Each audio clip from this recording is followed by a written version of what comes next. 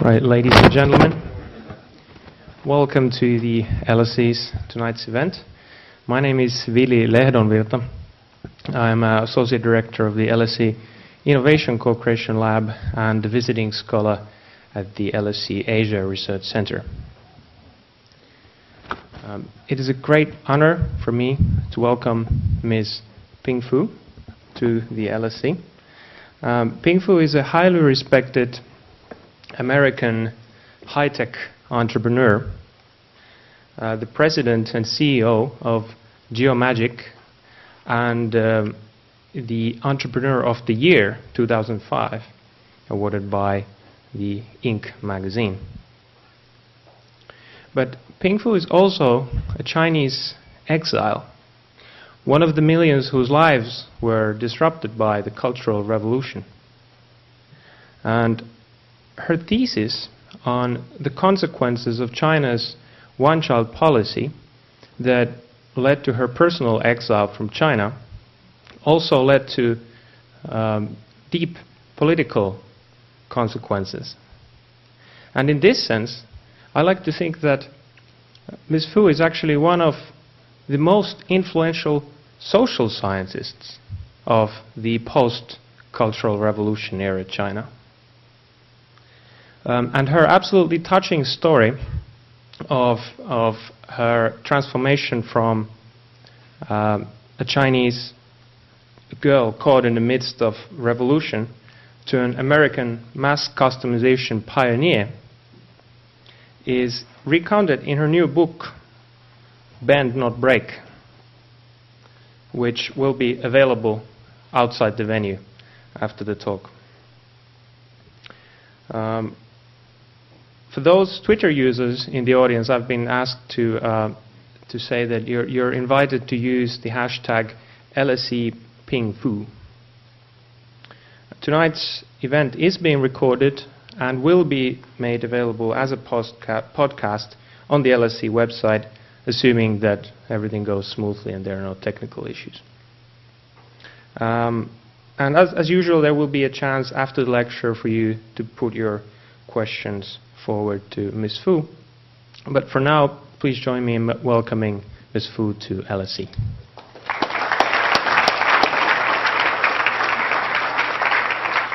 Thank you. Thank you for coming to this lecture in a snowy day and winter. I wanted to design this talk in 3 sections, and the first one is my story. The second one is the entrepreneur story of starting Geomagic. And then the third one is about the digital and the physical world that we live in. And all of which kind of talking about the stories that lives in the 2 extreme spectrum. And I like to be in between.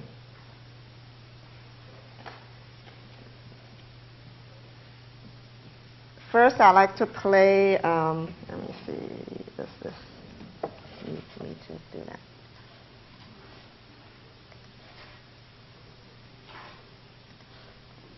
Just play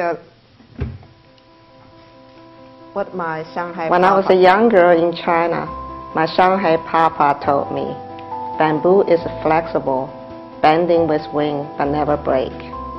Your ability to thrive depends on your attitude, taking everything in stride with grace. It's as though he knew challenges awaited me. So this brings me to the first part of the talk. Let me bring you back 40 years. In 1966, I was 8 years old. I was living in my Shanghai family. We had a large house in what's called Manhattan of Shanghai. The house was built by my grandfather, who was a banker in the 1930s. And I have 5 siblings who are all older than me. I was the youngest one. My parents couldn't love me more, and they call me Ping Ping, which means little apple. And in 1966, is the dawn of Mao's Cultural Revolution. I noticed something going wrong. I was still too young. I didn't go to school yet. I noticed that the teenagers goes into other people's house, and the neighbor who is a German suddenly disappeared. And my Shanghai Papa was criticized as a revisionist, but I didn't quite have the grasp of what was going on. One day I heard this loud noise and boots marching into our backyard. I thought they came to my parents, and I thought our house is going to be turned upside and down. I was in my grandfather's library, which is where I love to spend my time. I was called a bookworm. Heard my mom's voice downstairs. She was kind of crying, and she said, "She is so small." So I stick my head out of the library to look, and then I heard the red guard said, "She's there, catch her." And I ran back to the library, but it didn't take more than a minute for them to come up to catch me. And that was the day I was told my Shanghai mama was not my birth mother. And I told her, "Tell me, you're my mom." And she said, "Don't fight, that's true." And I screamed, "You're lying, you're lying. Just last week you told me I was your favorite." And she said, "Ping, don't fight." And I was taken away from the home I ever knew. I didn't even have the chance to give my mom a hug. I was put on this really crowded train and being sent to Nanjing, which is a city 300 miles south of Shanghai. That's where my birth parents lived and worked. I kind of visit them a couple of times. My Shanghai mama told me that I was so special, it took two mothers to born me, and I believed her. So when I got to Nanjing, I was just a little too late. I saw chaos out on the street. I saw thousands of people, and then truck coming by with a lot of people on the truck and big dust. I was little, so I crawled on the other people's feet and got to the front, in the front, so that I could see anything. And my mom, my birth mom, spotted me on the truck, and she screamed, "Ping, please take care of your sister." And I just thought they're going to be gone for a few hours. Little did I know they would be gone for years. And few hours later, I was led to this ghetto, which is the old university college student dorm, and assigned a room on the second floor. And it was in there I found my little sister. She was 4 years old. She must have been crying for hours and hours. The room was a total mess. Students have gone, and the room looked like a garbage can. Now, before that, I was living in a 3-story French-style mansion. The only shining spot was under her feet because she was kicking so much that she literally polished that dusty concrete floor. And her eye was so red, I thought she was going to go blind. And that day, I lost parents who raised me, parents who born me, and I became surrogate mother to my sister. And what following was kind of unimaginable. First, we were being forced to eat what's called a bitter meal, which is animal dung and tree trunks and cooked in a pot that is not edible. And then I and many other kids were called bastard of black elements. Our parents were not even people, they are elements.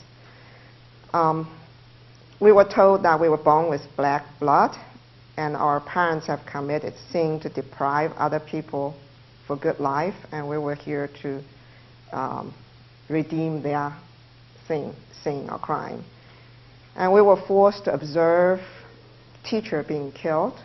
I saw teacher being thrown head down into the dry well. I was told that if you ever dare to say anything against the Communist Party, that would be how you will end your life. So, and there was no adult supervision in the dormitory that we lived, and there was no water basin in our room, there was no toiletry, there was no kitchen, and we were very hungry for many days. And there are little acts of kindness. There were neighbors risking their life to put food outside of our door, but I didn't know who did that until 10 years later. And then quickly, the communists didn't like the chaos, so they organized the older children to work in the factory. Mao said that we should be educated or re-educated by farmers, workers, and soldiers. And I was kind of younger children in the group, so I didn't initially go to the countryside. I went to the factory to work, and I built radios and speedometers, and later installed lights in the factories. And also went to countryside to learn how to plant rice and vegetable, fishing, so on and so forth. When I was 10, one day I heard somebody screaming and say, "Ping, your sister is in the water canal." I went out and saw her paddling in the water canal like with a dog paddle. The water wasn't very deep, but she was only 6, so it was too deep for her. Although I didn't know how to swim, I jumped in to try to save her.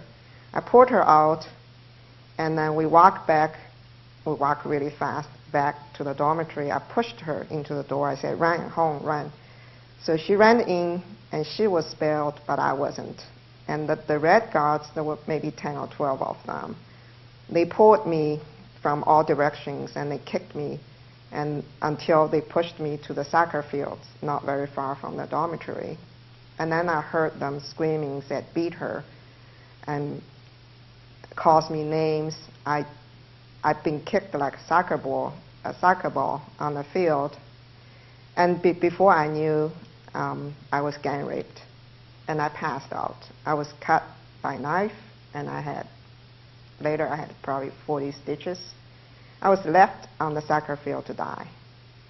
And I didn't remember what happened, but when I woke up from unconsciousness, I was back into the room. I heard there was a nurse in the clinic saved my life and brought me back to the room that I lived. And my sister went out to bag food to feed me. And I lied there listlessly for about a month. There was no parents around, and there was no adult to consult. And the physical pain may be really bad, but what's worse is the emotional pain that followed. I think not very long, I was called broken shoe. At 10 years old, I was a ruined woman in China. But I didn't even understand. I didn't understand sex or rape at 10, but I knew that there was shame. So that was my first few years of life. And then when I was 13, my mom was released, and she came back. Before she came back, the only thing I could do to express myself was to write a journal. I wrote letters to my 2 sets of parents. I didn't even have an address to send to them. So I wrote it on the backside of the communist propaganda, hoping that it's not going to be found. So my journal was my only friend. My journal was the only place I could express what's happening to me and my emotions. But at 12, the Red Guard found my journal, and they burned it. They burned it right in front of me.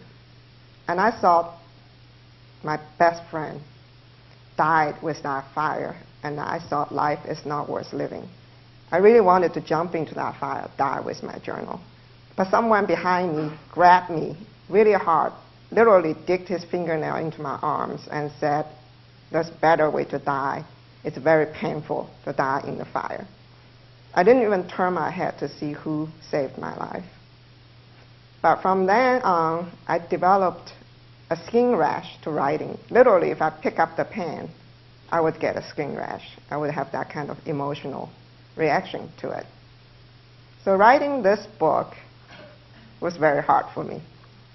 And it's really, I didn't write it for who I am today. I write it for the nobody I once was.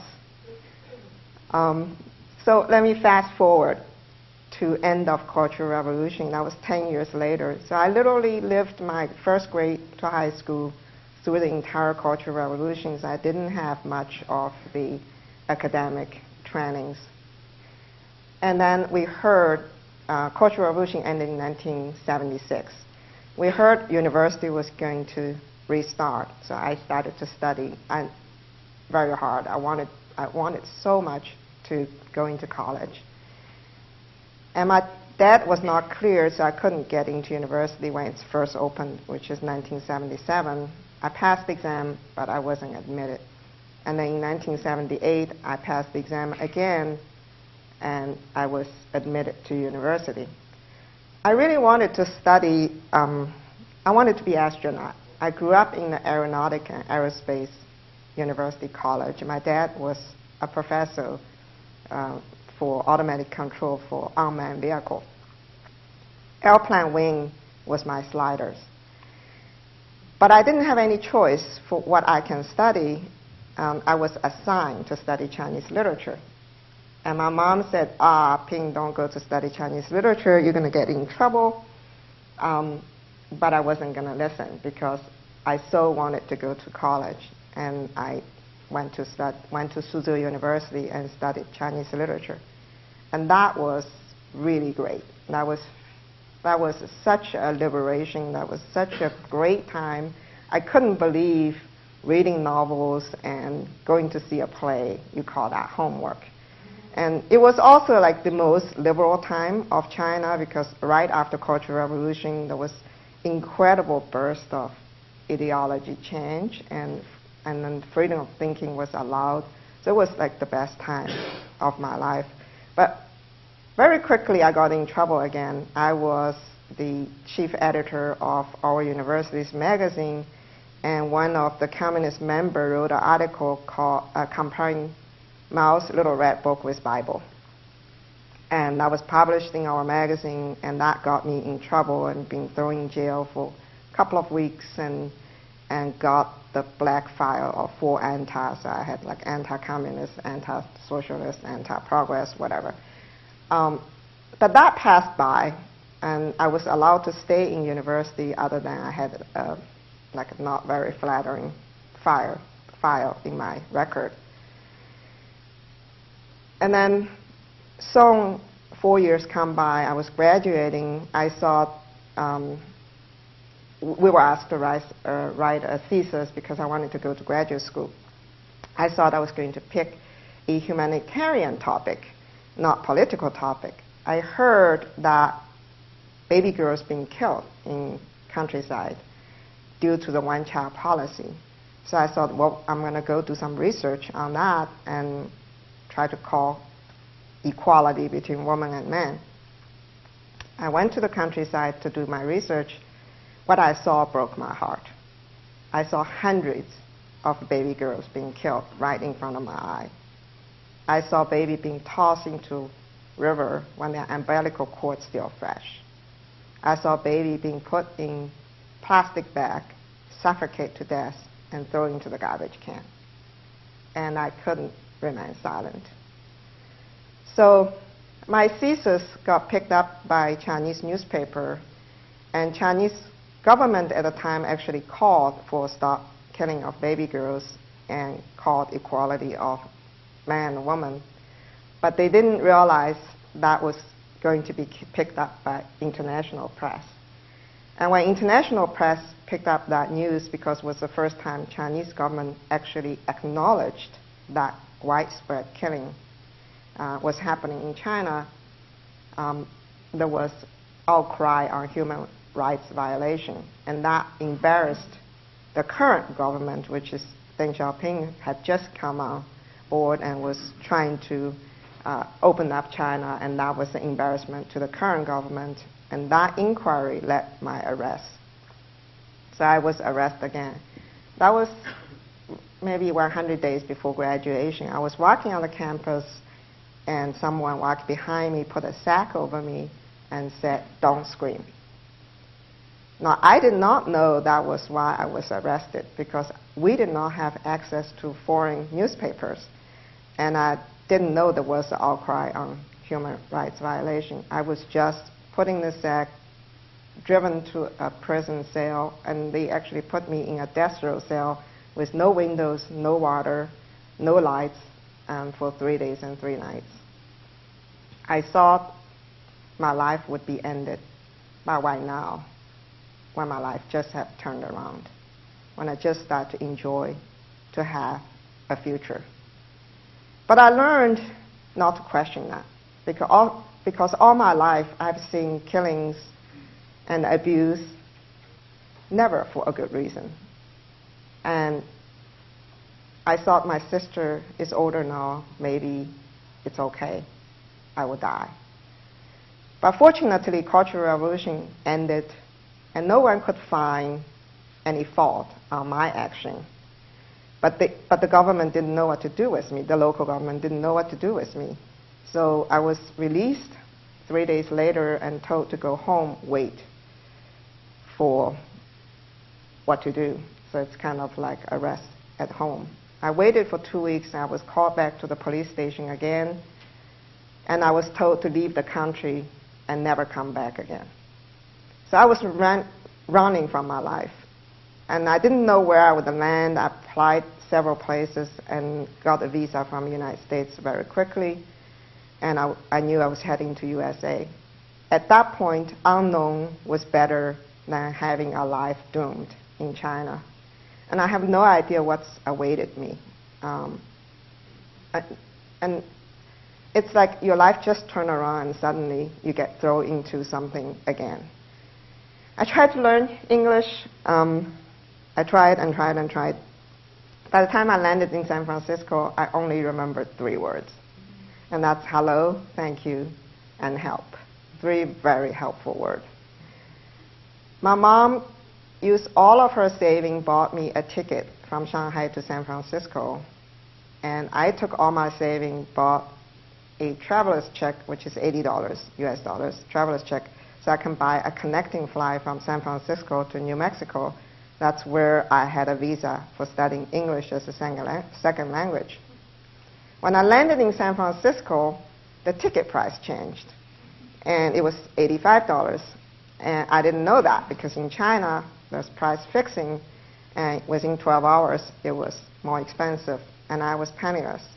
I was standing in United Airlines counter, helpless, and an American man gave $5 to the counter so I could buy my ticket. And that was my first impression of American, that people are generous and warm. And I couldn't believe it. Someone didn't know me would give me money to buy my ticket. What I learned is, when in doubt, always err on the side of generosity. Maybe $5 didn't mean very much to him, but it meant a life to me. So that's how I got to New Mexico. I very quickly learned English because I knew I had to live here and I can never go back again. I lived with my English teacher, babysat for his son. Meanwhile, I was learning English.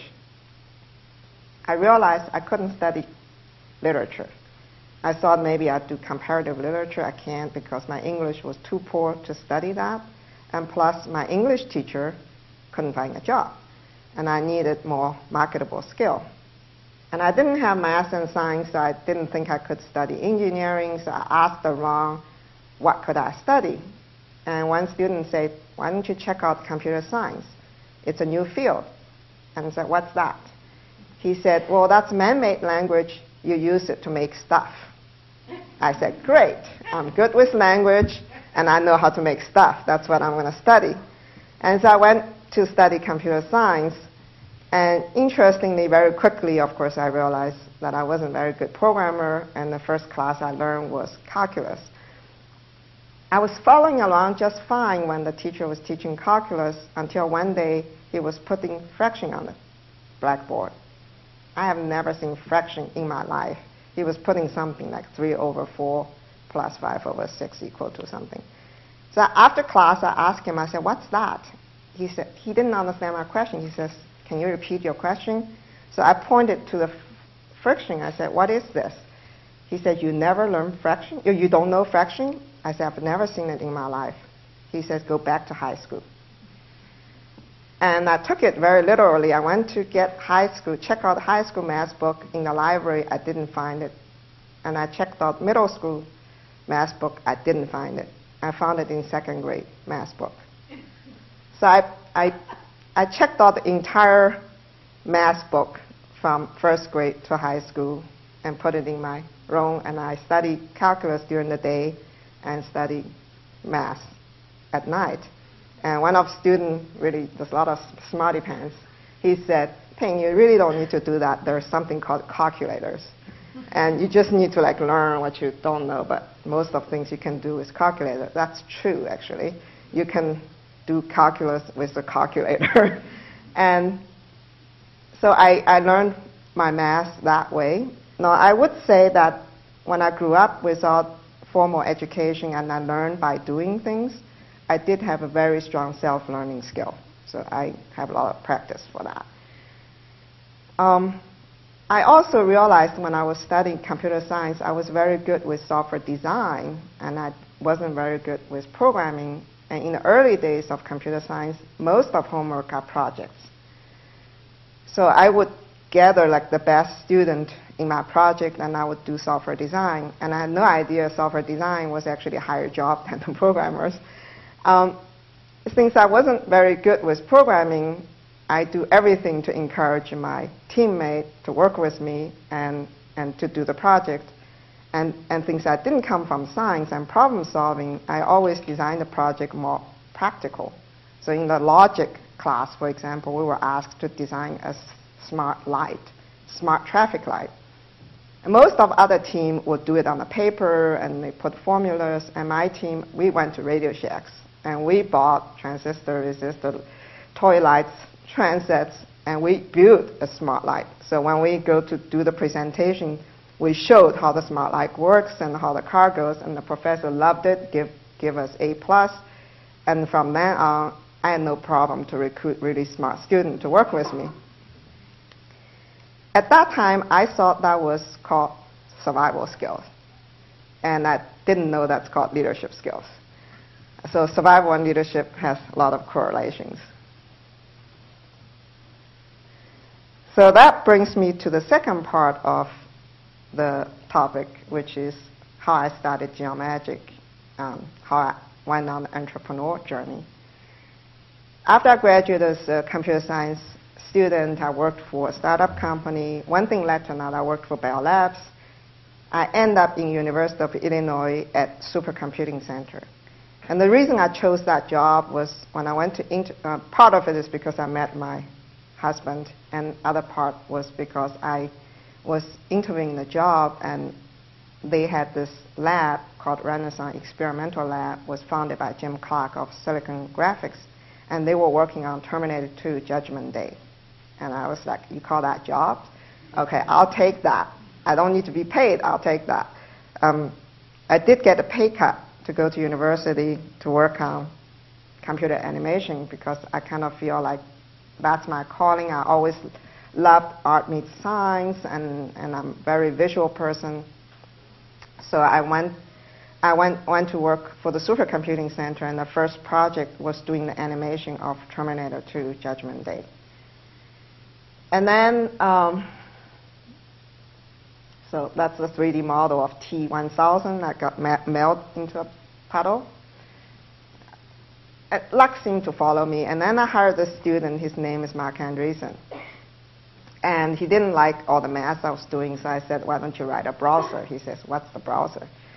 And because he's a user interface developer, we talked about how much time we've been spending on managing public domain software, and we're always typing the internet address, which is such a boring job. Why don't you write a browser so people can click and download the software? That's kind of how we started the browser. Over the time, the browser got developed into a more visual representation. We found www from CERN, so, and then eventually we brought our entire university internet because 3 million people trying to download Mosaic at the same day. At that time, you just can't handle, internet couldn't handle that kind of volume. So 3 years later, Mark graduated and went to start Netscape with Jim Clark. And I went to Hong Kong to help to start a mini supercomputing center. When I came back from Hong Kong, Netscape went public with $7 billion market cap and no revenue. So the whole market goes crazy. That's the irrational exuberance of the internet time. You know, Jack Welch was talking about destroyyourself.com. Some microsystems says we're the dotting.com. Suddenly every company becomes .com company. And the university said, well, Ping, what's the next killer app? I don't know. Well, they brought in venture capitalists, consultants, lawyers, you name it. Every day we were talking about what's the next killer app. And my boss got really irritated. He says, why is all this talk, nobody do anything? Well, because we're all 10-year professors, right? So I said, okay, I'll start a company. I had no idea what starting a company meant. And I thought naively I was going to go out and start a company and transfer technology to that company, then hire a CEO and then run back to university and do what I love to do. But that doesn't happen that way. Once you start a company, it's kind of like giving birth to a baby. You can't just put it back. And it didn't work. So I started Geomagic, and since I was doing animations and movies, so the first natural thing to do is to go create sculptures, national monuments and things like that. That very quickly I found, although the project is incredibly meaningful and useful, you can't make any money from it. And this is a technology lab at Geomagic. I used to create shapes using dots. Every dot makes sense. Dot either is center of atoms, so you use it for molecular modeling, or dot could be a star, so you do cosmology analysis. When I started business, everybody was using the software for industrial applications. So there's tons of scanners, so some of them showing in that picture. People use that to capture image of any object we see in the real world and then try to create a digital model from it. Maybe some of you have heard Invisalign. That's one of our inventions, which is straightened teeth without wires and brackets. So you scan people's teeth, and then you create the initial model, which is the teeth are kind of having some issues, and then you move them using computer animation software until it's a perfect smile. And then you compute each 2 weeks of the teeth, how they move, and you 3D print the mold. Then you create the aligner over the mold. You ship it to the people, and they wear it every 2 weeks. You wear this aligner, supposed to be this shape, 2 weeks later, until the teeth are straightened. So that's one of the first application, mass customization application we did. This is a 2008 World Cup soccer championship. I just happened to be in Zurich, and I was, I think, co-sponsored by Switzerland and Austria. And at Zurich train station, they scanned those players' head and made a body too, and they made 18-foot tall players in the train station. And I feel like a midget next to them. When I went there, I realized they were using our technology, and I realized when you create technology, you put it out there, people use it for all kinds of purpose. Maybe you don't even know that they're using for it. Like this was one of the case that I didn't know what people were using it for.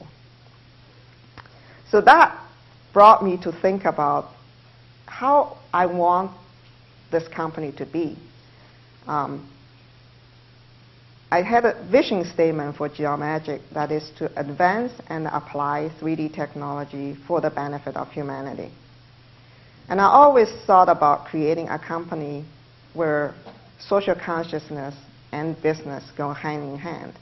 Now, maybe that's because I was brainwashed by both the communist and the capitalist. And I was trying to combine the two. But this was 15 years ago, before the Renaissance movement of social consciousness in business happened. after that market in 2000s. At that time, when I was thinking about social consciousness business, I felt like completely misfit. We had investors in the company. There was constant debate. Why would you have social consciousness? You're a for-profit company, and a P&L is all what counts, and growth is all what it counts. It's like the measure of success is the percentage of growth you have every year and how much profit you make. And I wanted the measurement of success to be the contribution of what the company can do for the society, or what we can enable. And I said, well, I don't really want to create a huge company. I'd rather to stay as a technology enabling company and helping other companies to grow big, and then let them having the problem of hiring a lot of people and managing it, and I could manage a company that's not too big, and as long as it grows reasonably and as long as it's profitable, I could spend more time on innovation rather than spend time day-to-day operations. So that's kind of my utopian idea of how to run the company, and it was not very popular. And meanwhile, there was a undercurrent of digital and the physical world that's happening, which is more in the internet side, right? Like people started to talk about your digital self, like your second self. And what I saw was, interestingly, we humans have always been very, very good in extending our physical self. We can't fly, we build airplanes. We can't remember a lot of numbers, we build spreadsheets. You know, we human beings building tools to extend our physical self for millennia. But the limitation of human advance is really in our mental self. We were not able to extend our mental self.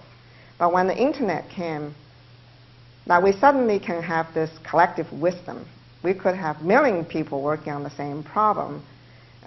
We can extend our mental self to the computer. And I'm not really talking about cosmetic surgery of your brain, but like my GPS is kind of a mental self in some way, because I don't have to remember the maps, and it tells me where to go. And I literally would panic if I lose my smartphone, because I feel like my whole life is on my phone. It's not really true, but it does feel that way. And my digital self works on the social network, whether or not it's on the Twitter or Facebook, when I'm sleeping. Even though I could say that's not me, but people in the world who seemingly connected to me, either they're my real friend or virtual friend, think that is me. And that's just the reality we're living in. But I wasn't very happy with just having information as a digital, and I wanted to see how I can connect the technology of the Internet of Things to our physical life. How can I connect the physical world that we live and then the digital world that we created? And how can I combine the two? So that was really the passion of me running Geomagic. And I keep saying manufacturing is the backbone of country's economy, and we don't eat e-food, we don't sleep on e-bed, we don't drive e-cars, so we can live without Facebook, but there's a lot of things we cannot live without. People just think I'm crazy, because at that time, all the hot companies are digital companies. It's you turn all atoms to bits, and that's where money is. And I keep saying, how can we turn turn bits to atoms, so that life can come back to the full circle? That's when I saw Chuck Hall demonstrate 3D printer, and I was like, oh my God, that was 15 years ago. I said, that's the next big thing. And I really want to combine the internet technology with the century-old hand craftsmanship. And back then, I didn't know why I thought that, but that's the company I started.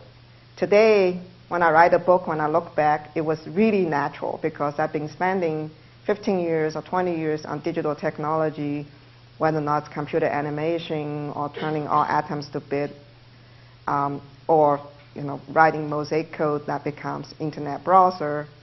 That was like my now life. But I also spent 15 years in my youth working in the factory, and that's kind of my subconscious life. And so it was very natural for me to think about combining internet with manufacturing. and what's the application. And I do believe 3D printing is going to be the next big thing. It's as big as steam engine, as Henry Ford assembly line, and as internet. Because it's the first time that we have a technology that can create things, that can make things locally, and it's complexity free. So it doesn't really matter you're printing a cube, as simple as a cube, or you're printing Mount Rushmore. It's the same complexity to click a button to print. The difficulty is actually in the content itself, not in the act of a print. So this is very similar to desktop publishing revolution. 20 years ago, we couldn't even imagine to print our own book, our own cards. Today, we don't think information is digital or it's printed on a paper anymore. It's like it's just given. Whether or not a magazine is published as a print form or it's on the screen, it's one of the same thing. What differentiates it is the content. It's what people wrote, its content. And the content is unique every time. And then once you have the content, you can either display it or print it. In the future, the product will be made that way also. So product will be in the software code, and it can be produced locally. And why that's important? If the product is fabricated locally, you create jobs locally, you create better service locally, and you have that interpersonal relationship locally, like we human always had. And you can send the digital code of the design across the sea, and you don't need a gas. It's much cleaner and greener.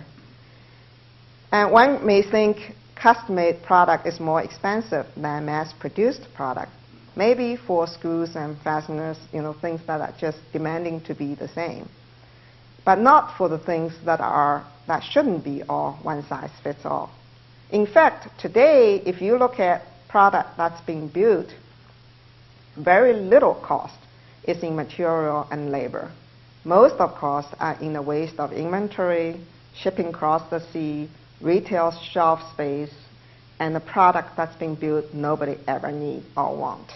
So those are the waste.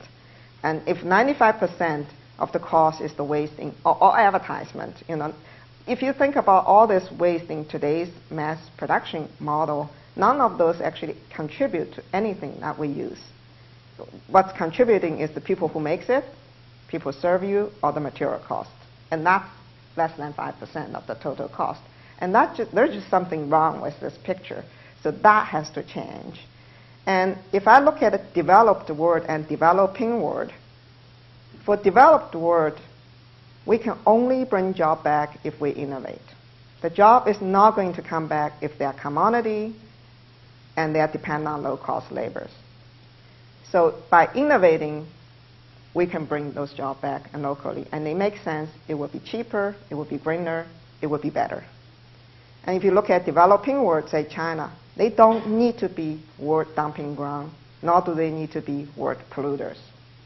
They have 1.3 billion people living rising standard of living, and they can be great consumers for other products too.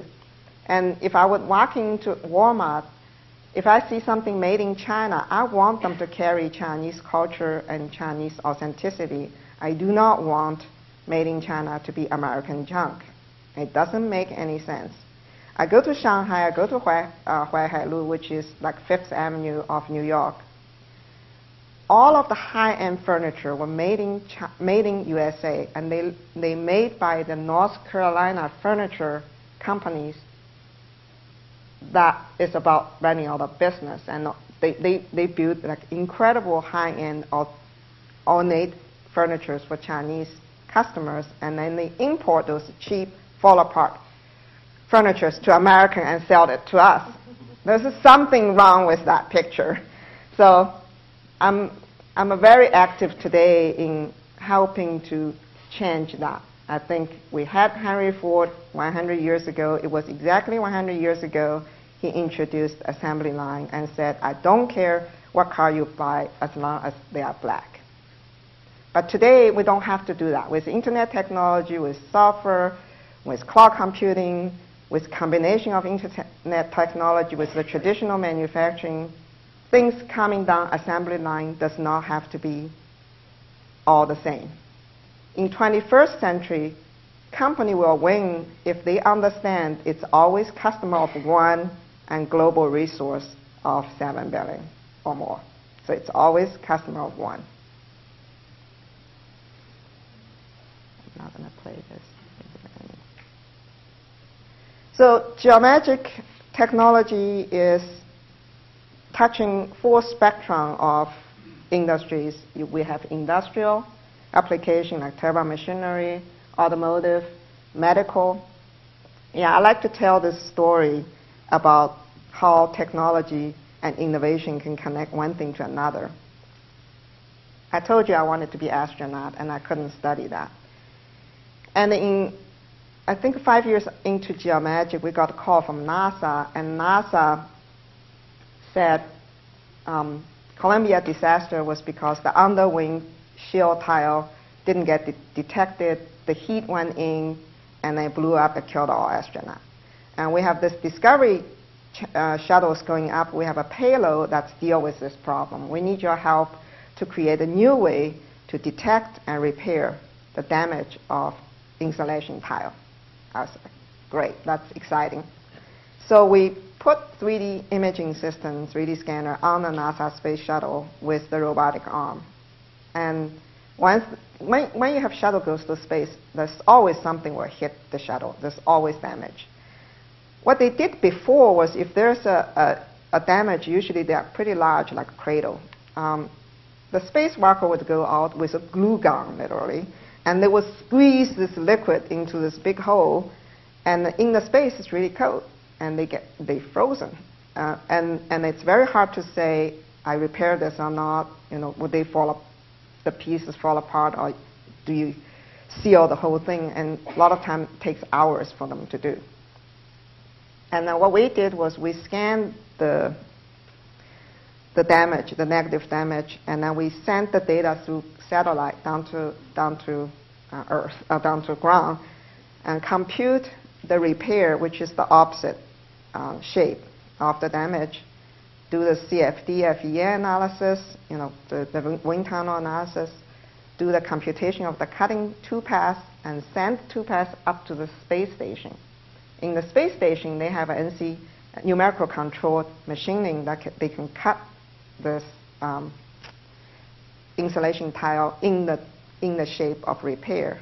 Now the spacewalker goes out, take this because it's custom fit, put it in. It's exactly in the opposite side shape of the damage, seal it down, and it's safe. It's guaranteed repair. So that was the technology we developed for NASA, and it's today in every space shuttle and in every space station. It's a standard procedure. And the interesting thing was, then a couple of years later, I got a call from a VA hospital in Waterloo, and that was when Bob Woodruff was injured in Iraq when the bomb exploded next to him, and his head has a hole that's big, right? They scanned his head and tried to see how they can help him.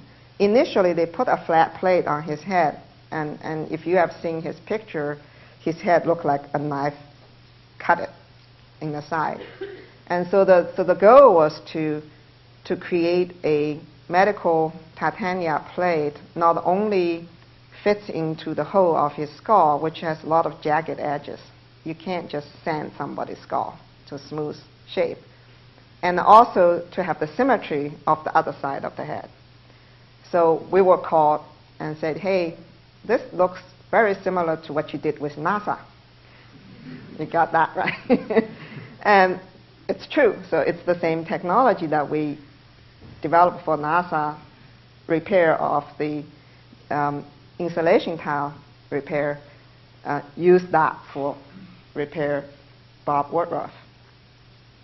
And if you see him today, you couldn't even tell 1/3 of his skull was blown away. And he looked completely normal, beautiful, doing the repair again. So you could say, yeah, NASA and Bob Woodruff, those are one of the kind things. How can you make a business off it? It doesn't look like you can make any money.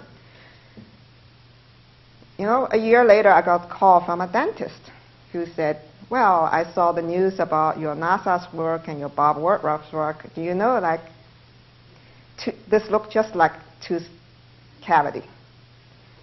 What about doing digital dentistry? I was like, aha. Now, there may be people never go to doctor in their lifetime, and there's no one never go to a doctor in their lifetime. And there's a lot of people on the earth, and there's a lot of people being born every year. So that is a big market, right? Some of you may have gone to doctors, dentists today, that there's chairside system where it's a digital imaging, looks like electronic toothbrush, and it basically scans your teeth or scan the stumps that dentist prepared for you. The software compute the crown. Crown will be milled on the chair side and put it into your mouth. If the doctor is good, it should be 30 minutes. No biting into impression, no second visit, not a lot of drilling, and you're done. You're walking out.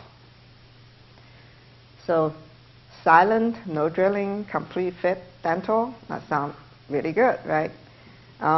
It's not populated everywhere yet, not because technology is not there, but it's because insurance refused to reimburse it. So if insurance would reimburse it, you would all have pen-free, drill-free dental treatment. Wouldn't that be nice? So the same technology today is being extended even further. So if you call those a life-saving technology, we extend it to lifestyle. Now, Debbie is an amputee. If you look at the prosthetic legs today, they look like airplane landing gear.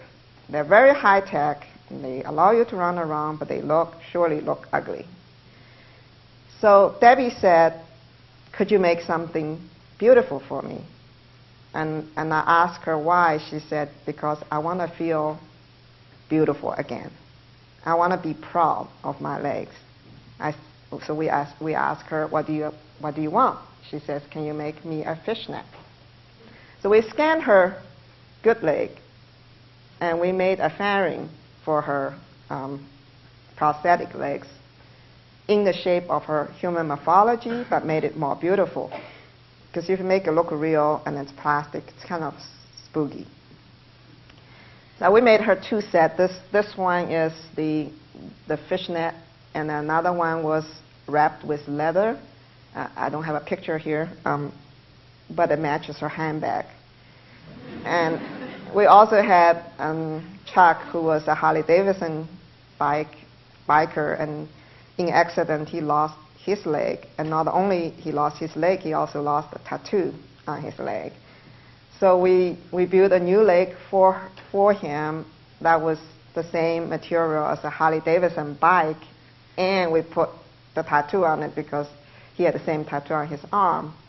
So you can't tell where the machine starts, where the human ends, or where the human starts, where the machine ends when Chuck is on his bike.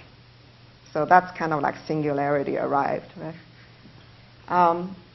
Today, we also got involved in heritage preservation. I talked about at the very beginning of the starting of company, I went out to do that and couldn't make any money. Now the company is successful. We got back to involved in those again. We're doing 500 UNESCO registered heritage sites because they are either deteriorating or some of them in danger of destruction because of war or acid rain. Those are our collective memories and collective treasure.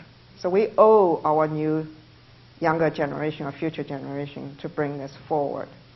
And this is what I mean by starting a company with social consciousness, and what I mean by contributing back, like measuring the success by your impact, not just growth and profit.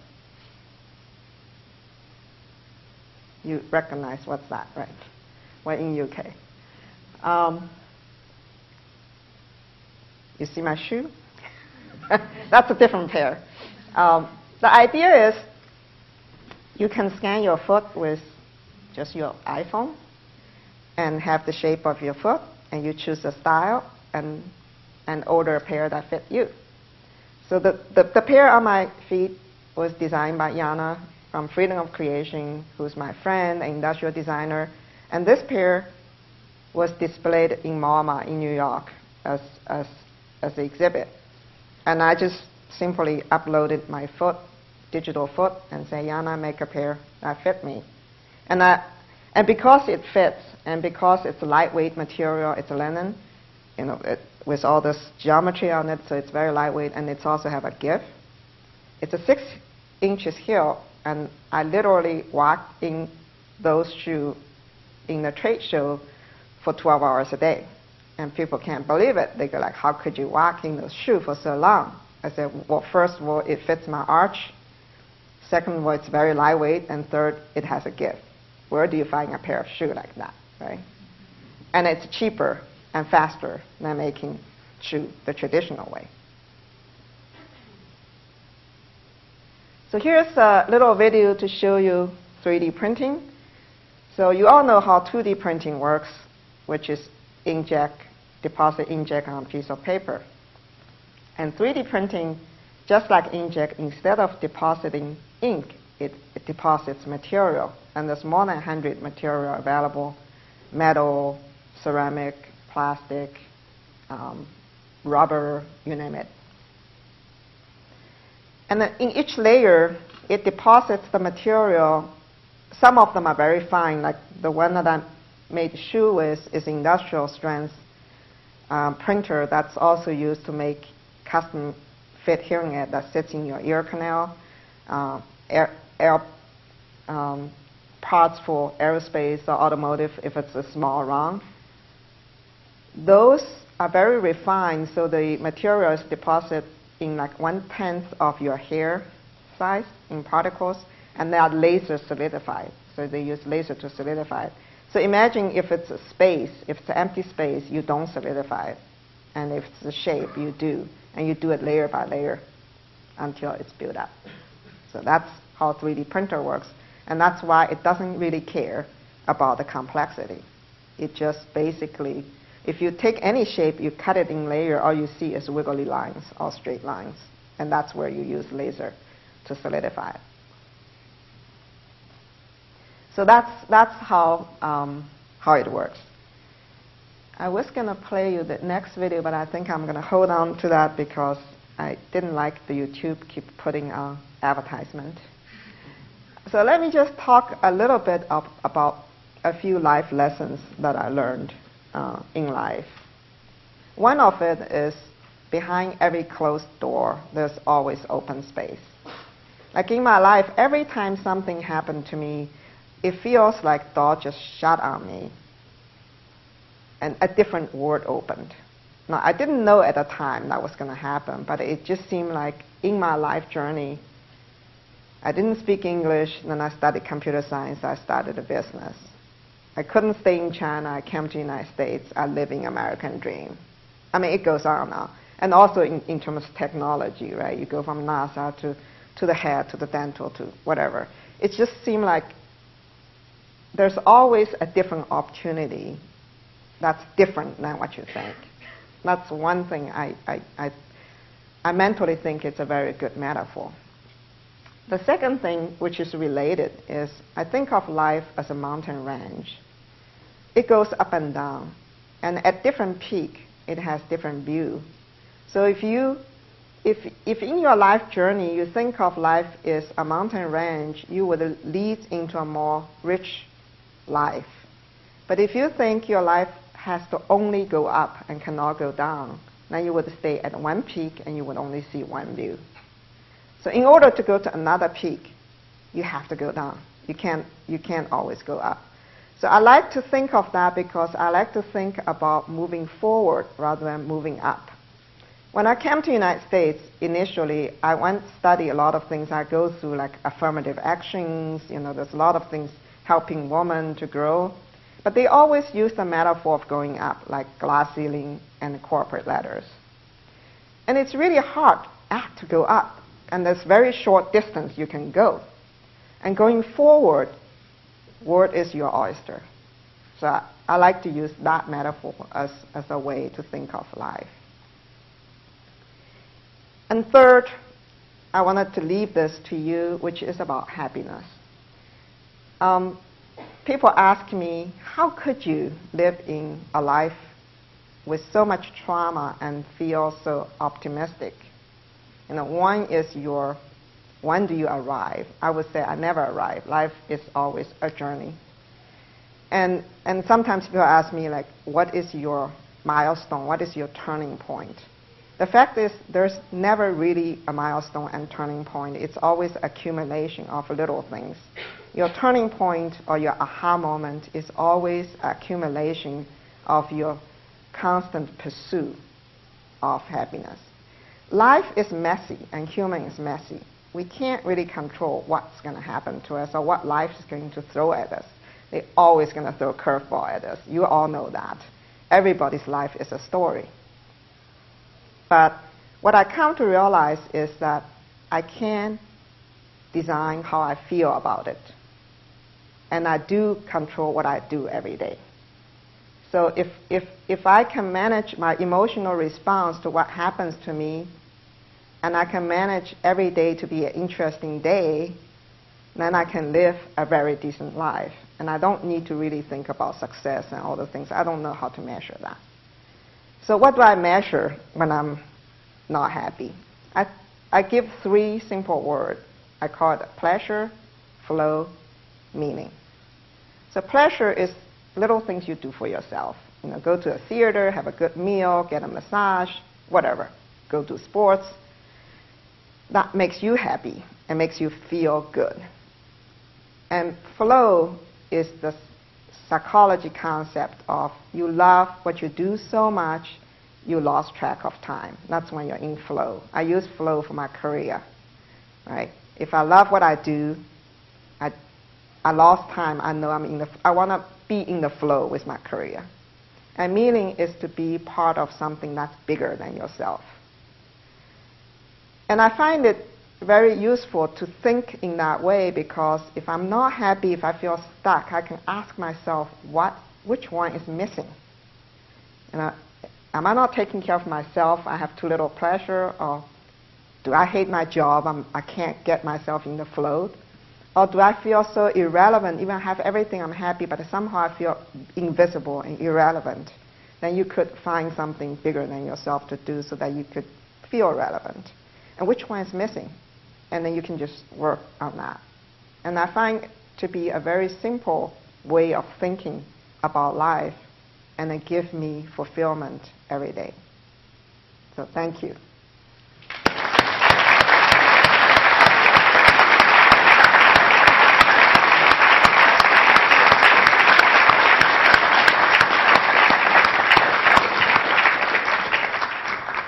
Thank you very much, Ms. Fu. Now, we're going to have some time for Q&A. And in fact, I'd like to start by posing you questions of myself. Would you like to? Then after the Q&A, there will be opportunity for book signing. So thank you very much for the very insightful talk. I was thinking that in the same way as at Suzhou University, you thought you'd pursue a humanitarian thesis project, not a political project, but you found that in fact it was deeply political. Mm-hmm. Isn't there, in the same sense in what you're doing now, you are pursuing a technological project, but in fact it sounds like from what you are saying that in fact there's a deep political element there in the way you want to, in some ways, reorganize society. For example, you mentioned in the book that we could sort of get rid of wasteful mass consumption where everyone consumes the same thing that doesn't really fit them. And just now you talked about traditional craftsmanship and how we should preserve that kind of local values.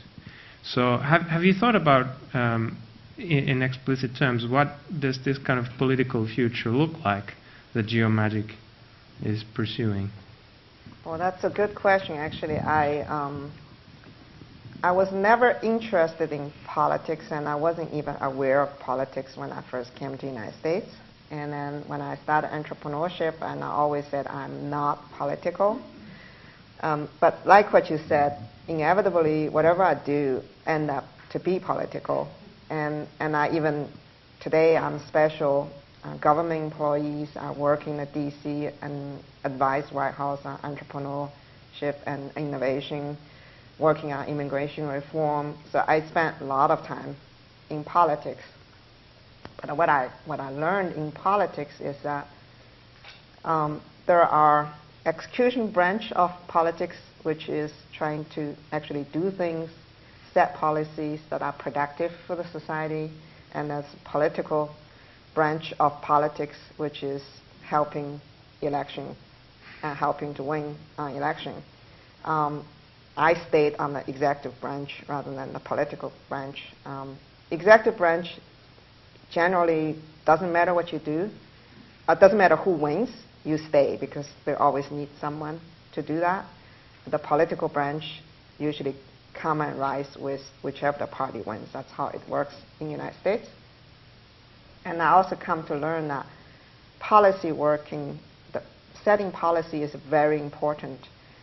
Part of it that I would say it's kind of a maturity of myself by learning and doing, and also at different stage of the life I wanted to contribute different ways, and I find policy making make the kind of contribution that I couldn't do in the commercial realm. So I end up being political in that sense. I understand. Thank you. This is a slightly even cheap shot, but there's talk about in the United States about gun control today very much, and obviously this kind of vision of a future economy where we very much have our personal control over means of production. It empowers us to do all kinds of things, but then there's also this question of how do you socially sort of control and regulate that kind of production. So have you had discussions around that, or have you thought about that? What does this kind of technology mean for things like gun control or other sort of social control of the economy? Right. What I would say is human evolution or human history has always been good against evil. That always happens. Of course, like when 3D printing gets hot, the very first thing that comes into news is about, oh, there's 2 kids in the college can print guns. Yes, it can print guns. That's true. But the printer doesn't shoot people, and the gun doesn't shoot people. It's the people shoot people. So it's always good against evil. I'm actually glad that this happened early, because I always believe big success or innovation go hand in hand with big failure. It's the big failure cause us human to innovate and to find solutions. I do believe that there's more good than evil. Maybe I'm a dreamer or optimist, but I don't think I am in that sense, because if there's not more good against evil, the human race would be wiped out already. Thank you very much. Now I'd like to open the discussion to the floor. And would you wait until the rowing mic comes to you, state your name and affiliation, and please try to, since we don't have too much time, try to address questions to Mr. Fu rather than presenting your own mini lecture. So let's say, I think gentleman over here, I think was among the first. Yes, you with the purple shirt. Yes, and then back there. Hi, thank you very much. You mentioned that Geomagic is you're trying to make it a tech-enabling company. And I just wondered where you thought you saw the future of 3D printing going, given that you said it was you wanted to create a sort of the ability for the production to be in software design and that you could send it around the world. Do you think it's going to be something that's open source, or is it going to be like many of the other companies or industries in tech that start out open source and end up being dominated by a few big commercial players? I think there will be open source and there will be non-open source. Both will exist. But what will happen is open source will help to democratize the technology or drive the price lower, which is always a good thing. And then you also need the commercial companies who may not be open source but have the resources to make the technology more accessible for end users, because open source tend to stay at a very techy, very early adopter stage. So I think we need both. In terms of where it's going, I'm very excited about this. It's not just about the product that we are building today, like you can see. For example, one of the company I'm giving advice for is 3D print leather and meat without killing cows.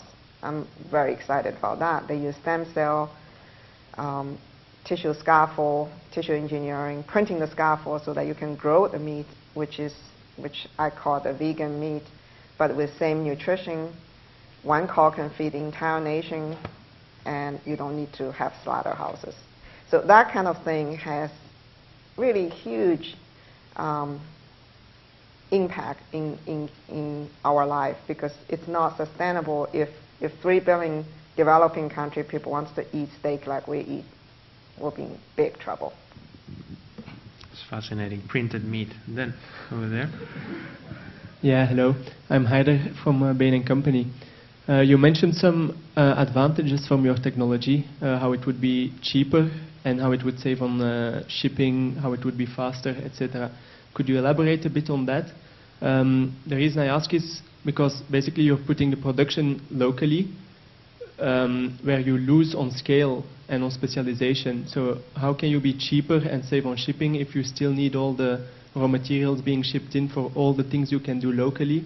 And if you lose the scale effect and the standardization of those big factories which do thousands and thousands of the same product the whole day? Thank you very much. So I think we don't lose scale. That's what makes me exciting. Let me give you an example. For example, hearing aid industry. Hearing aid industry, before they start to use 3D printing, is 100% manual investment casting process. You go to a doctor, they put a silicone mold into your ear, and that's the shape of your ear canal. And they make a silicone mold, which is the negative shape of your ear. And they take the silicone mold, they cut it down onto the shape of the hearing aid shell, and they investment cast it. And the hearing aid shell needs a canal. They put like a wire there, and a hand pans over, pull the wire out to create a canal. Then they stuff all the electronic inside. And then they make a separate battery door with batteries, blah, blah. Okay. The high-end in-the-ear hearing aid, which is the most popular one, costs $2,000 per ear. That's $4,000 per ear. The best hearing aid maker are watchmakers from Switzerland. And they're very expensive and they're very hard to find. So most of hearing aid company was thinking about shipping the hearing aid to Asia to make it. And the problem is it takes very long, and the hearing aid offerings for older people. And when the hearing aid come back, they may not be there anymore. So you kind of want this thing to be immediate. So we introduced the 3D printing for the hearing aid shell. And you do the same process. You put the silicone mold into the ear, and you take it out, you scan it, and the computer automatically computes the most optimal way of creating the shell, putting the canal in the digital shell, create a battery door, and print them at once.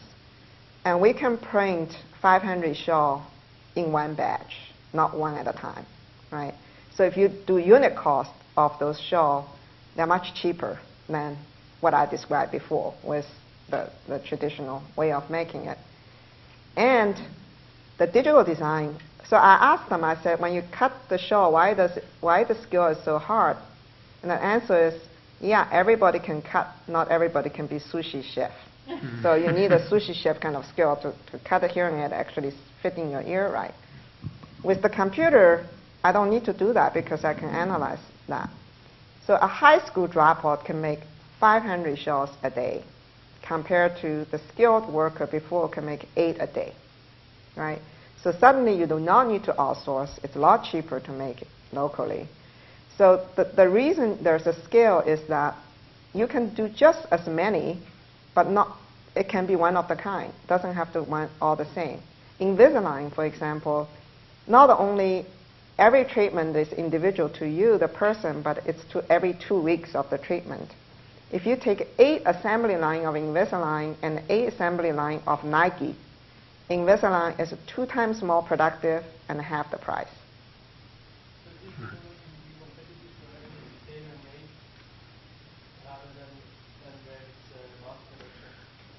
It will be. Once you get to mass production, it will be competitive, yes. Thank you. So it's not just about location, it's also about timing, real time. I think lady in the sort of back with the red sweater. And then the gentleman in the front after that, yes. With the purple sweater. Yes. Hello, I'm a student here. Sort of a follow-up on the previous question.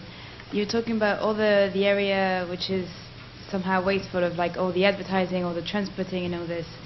But in a way it's an industry that employs a lot of people.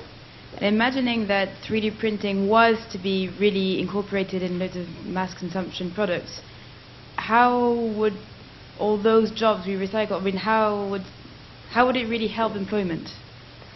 I think a different kind of job will be created. We used to be, even United States, used to be maybe 90% agriculture, and then the machine comes, and not only 2% of people doing agriculture, a job went to other place, like industrial making machinings and many other things, cars. Now robots coming is going to take some of the repetitive manufacturing job away. People ask the same question, how do you create jobs? I think, for example, if it's a custom job, service is much more important. People would be, your neighbors will make something for you. So there'll be a whole lot of engineering, design, service job will be created. But we also need a lot more people to do all kinds of things. Like, we don't know how to cure cancer yet. We haven't had a new transportation for 100 years. There's just so many energy consumptions, green tech. There's so many jobs can be created that we don't even have skill set and labor to do today. Thank you. Then, gentleman in the yes. Hi. Although could I ask you to introduce? Sorry, yeah, Ken. I'm a clean tech analyst. But actually, my question was about the first part of your talk. Not everyone who went through the trauma of the Cultural Revolution left China, obviously. And maybe if I read the book, I find out. But what do you have to say about maybe your sister or your family or people you know who stayed in China, and how that experience changed them still in China as opposed to coming to America? Good question. My sister also came to America. She also is an entrepreneur. She does retail business. And I have other siblings who I grew up with, stayed in China. They have a various success living in China. One is a coveted artist. Another one was manager in the railroad station. Another one was manager of Shanghai Port Station. They all went on their life. Of course, there are also many people in China who didn't go through education and living very, very depressed life. I don't know I have a good answer on why, but that's not very different from here either. Then lady in the front, yes, and then I think, yes, perhaps then we need to let someone from the left side of the hall also speak. Hi, I'm from Atlanta, Georgia. And one of the questions I have for you is, did you find a lot of challenges being a woman and also being from another country and moving forward with your ideas? Were they very accepting of you, given the fact that you were such a leader in your field? I would say that I had challenges being an immigrant, and I have challenges being a woman, but it's more in my head than the pressure from others. Like when I was in the high-tech industry, I'm kind of a misfit. Not only that's predominantly male, but they are also half my age. So I'm an older woman in a tech field. But I didn't find any discrimination. In truth, I think everybody that I worked with is very helpful and respectful. But in my head, for a long time, I felt was misfit. So I went out to hire a male CEO, which didn't work out. I have to come back to save the company. Through that journey, I gained the self-confidence that I could do this. And being an immigrant, of course, you have language issues, culture issues, just like anyone who's first generation of immigrant. But then on the opposite side, you also have more drive. Like first generation immigrants come here to look for better life. So you have a drive to do that. You also got nothing to lose.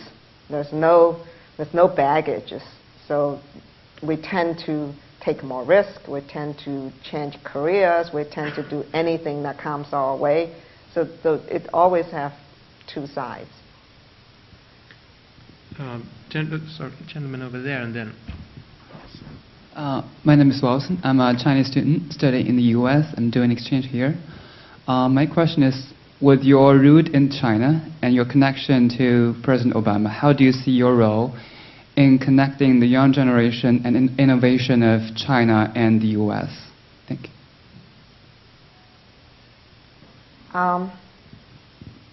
With my... yeah, I understand. Yeah. With my experience in China, I had hard time to connect with China for a very long time. Today, I think of myself more as a global citizen. I understand my 15 years of atrocity does not define China, just like Holocaust does not define Germany. I do believe China and the U.S. both have awesome responsibility for its own people and for the rest of the world, being two very large economy and large country. We need them to compete, and we need them to cooperate, both. So if in any way I can do to help China and the U.S. to co-compete in this earth in such a way that helps human and society to move forward, I would like to do that. Okay, I think we have time for two more questions. There's a gentleman over there, and then, yeah, I have to be a lady in the front who gets the last question. Yes, please. Thank you very much. I'm an alumni here. Firstly, it's a brilliant book, and also I love the shoes, so thank you very much. I want to ask your opinion of your views on China right now. Is it really opening up? Is it changing? Is your 15 years of quite serious problems and depression and the so-called cultural revolution, has that tainted it, or is it still there? And secondly, what is your vision for China as someone that has now lived in the US for 28 years, and would you like to be portraying that much more? Well, China has gone through incredible change since I left. It's definitely opened up a whole lot more. Is it completely open? No, there's still, it's a still one-party country. It still doesn't have good legal systems. It still have suppression of opinions that happens quite often, actually. I do have a lot of hope for this generation of new leadership that just take over, because many of them are like me, who have lived in two worlds. They have gone through the Cultural Revolution, and they are my generation. So I think if China would be open up, this generation of leadership is the one that will do it. I have a lot of hope that this will happen, that they have more compassion and understanding of human conditions. China will become a very important player in the world economy. China still have a lot of its own issues. I saw a Chinese program where they put some priority for the next 5 years, and it was very refreshing. So here are the four.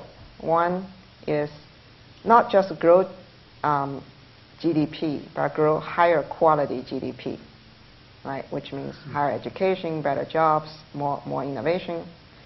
Second is to combat corruption, because corruption is the barrier for progress. So they didn't say, let's have a better legal system. They just said combat corruption, which I kind of like. It's all four SMART goals are measurable. And the third one is the migration problem. U.S. have immigration problem. China has migration problem. So this means developing inland and so on and so forth. And the fourth is clean tech.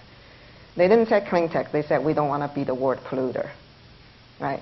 Again, measurable. So those are the four things that China is saying. China current leadership saying that they want to do. I really like it because they are clear, they are understandable. People know how to contribute if you have a clear goals. I hope that we have that in the United States. Spoken like a true entrepreneur. I think time for last question. Lady in the front. Thanks. Just from London. I was interested that you said you had a call from NASA and you had a call from a dentist. You talked about innovation. What are your policies for encouraging innovation from inside your company, or where else do you look for it? And how does that connect with what you mentioned about immigration laws and how doors might be opened for innovation?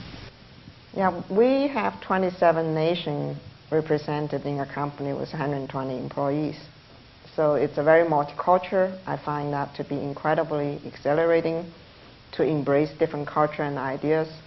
That's related to immigration. We are very much there to help people who wants to stay and do that. In terms of innovation, I think of innovation as invention realized or imagination realized.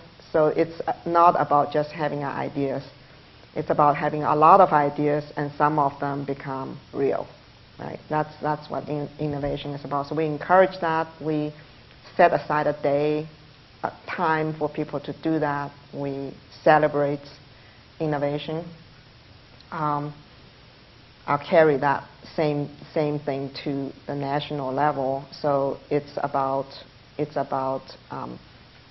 capacity building. You help people to learn, to grow. It's about access to capital in a nation-wise. In company means you allocate budget for people to innovate. And it's about celebration and recognition. That's what we do specifically in the company. Okay, before I thank Ms. Fu, I'd like to mention one more time the book, Bend Not Break. I read it myself. I can heartily recommend it. Many of the things we've discussed here today are covered in great detail in this book. So I think for me, and I'm sure for you too, it's been a wonderful opportunity to have you here tonight to talk to us. So could I ask everyone to please join me in thanking Ms. Fu for taking the time to talk to us.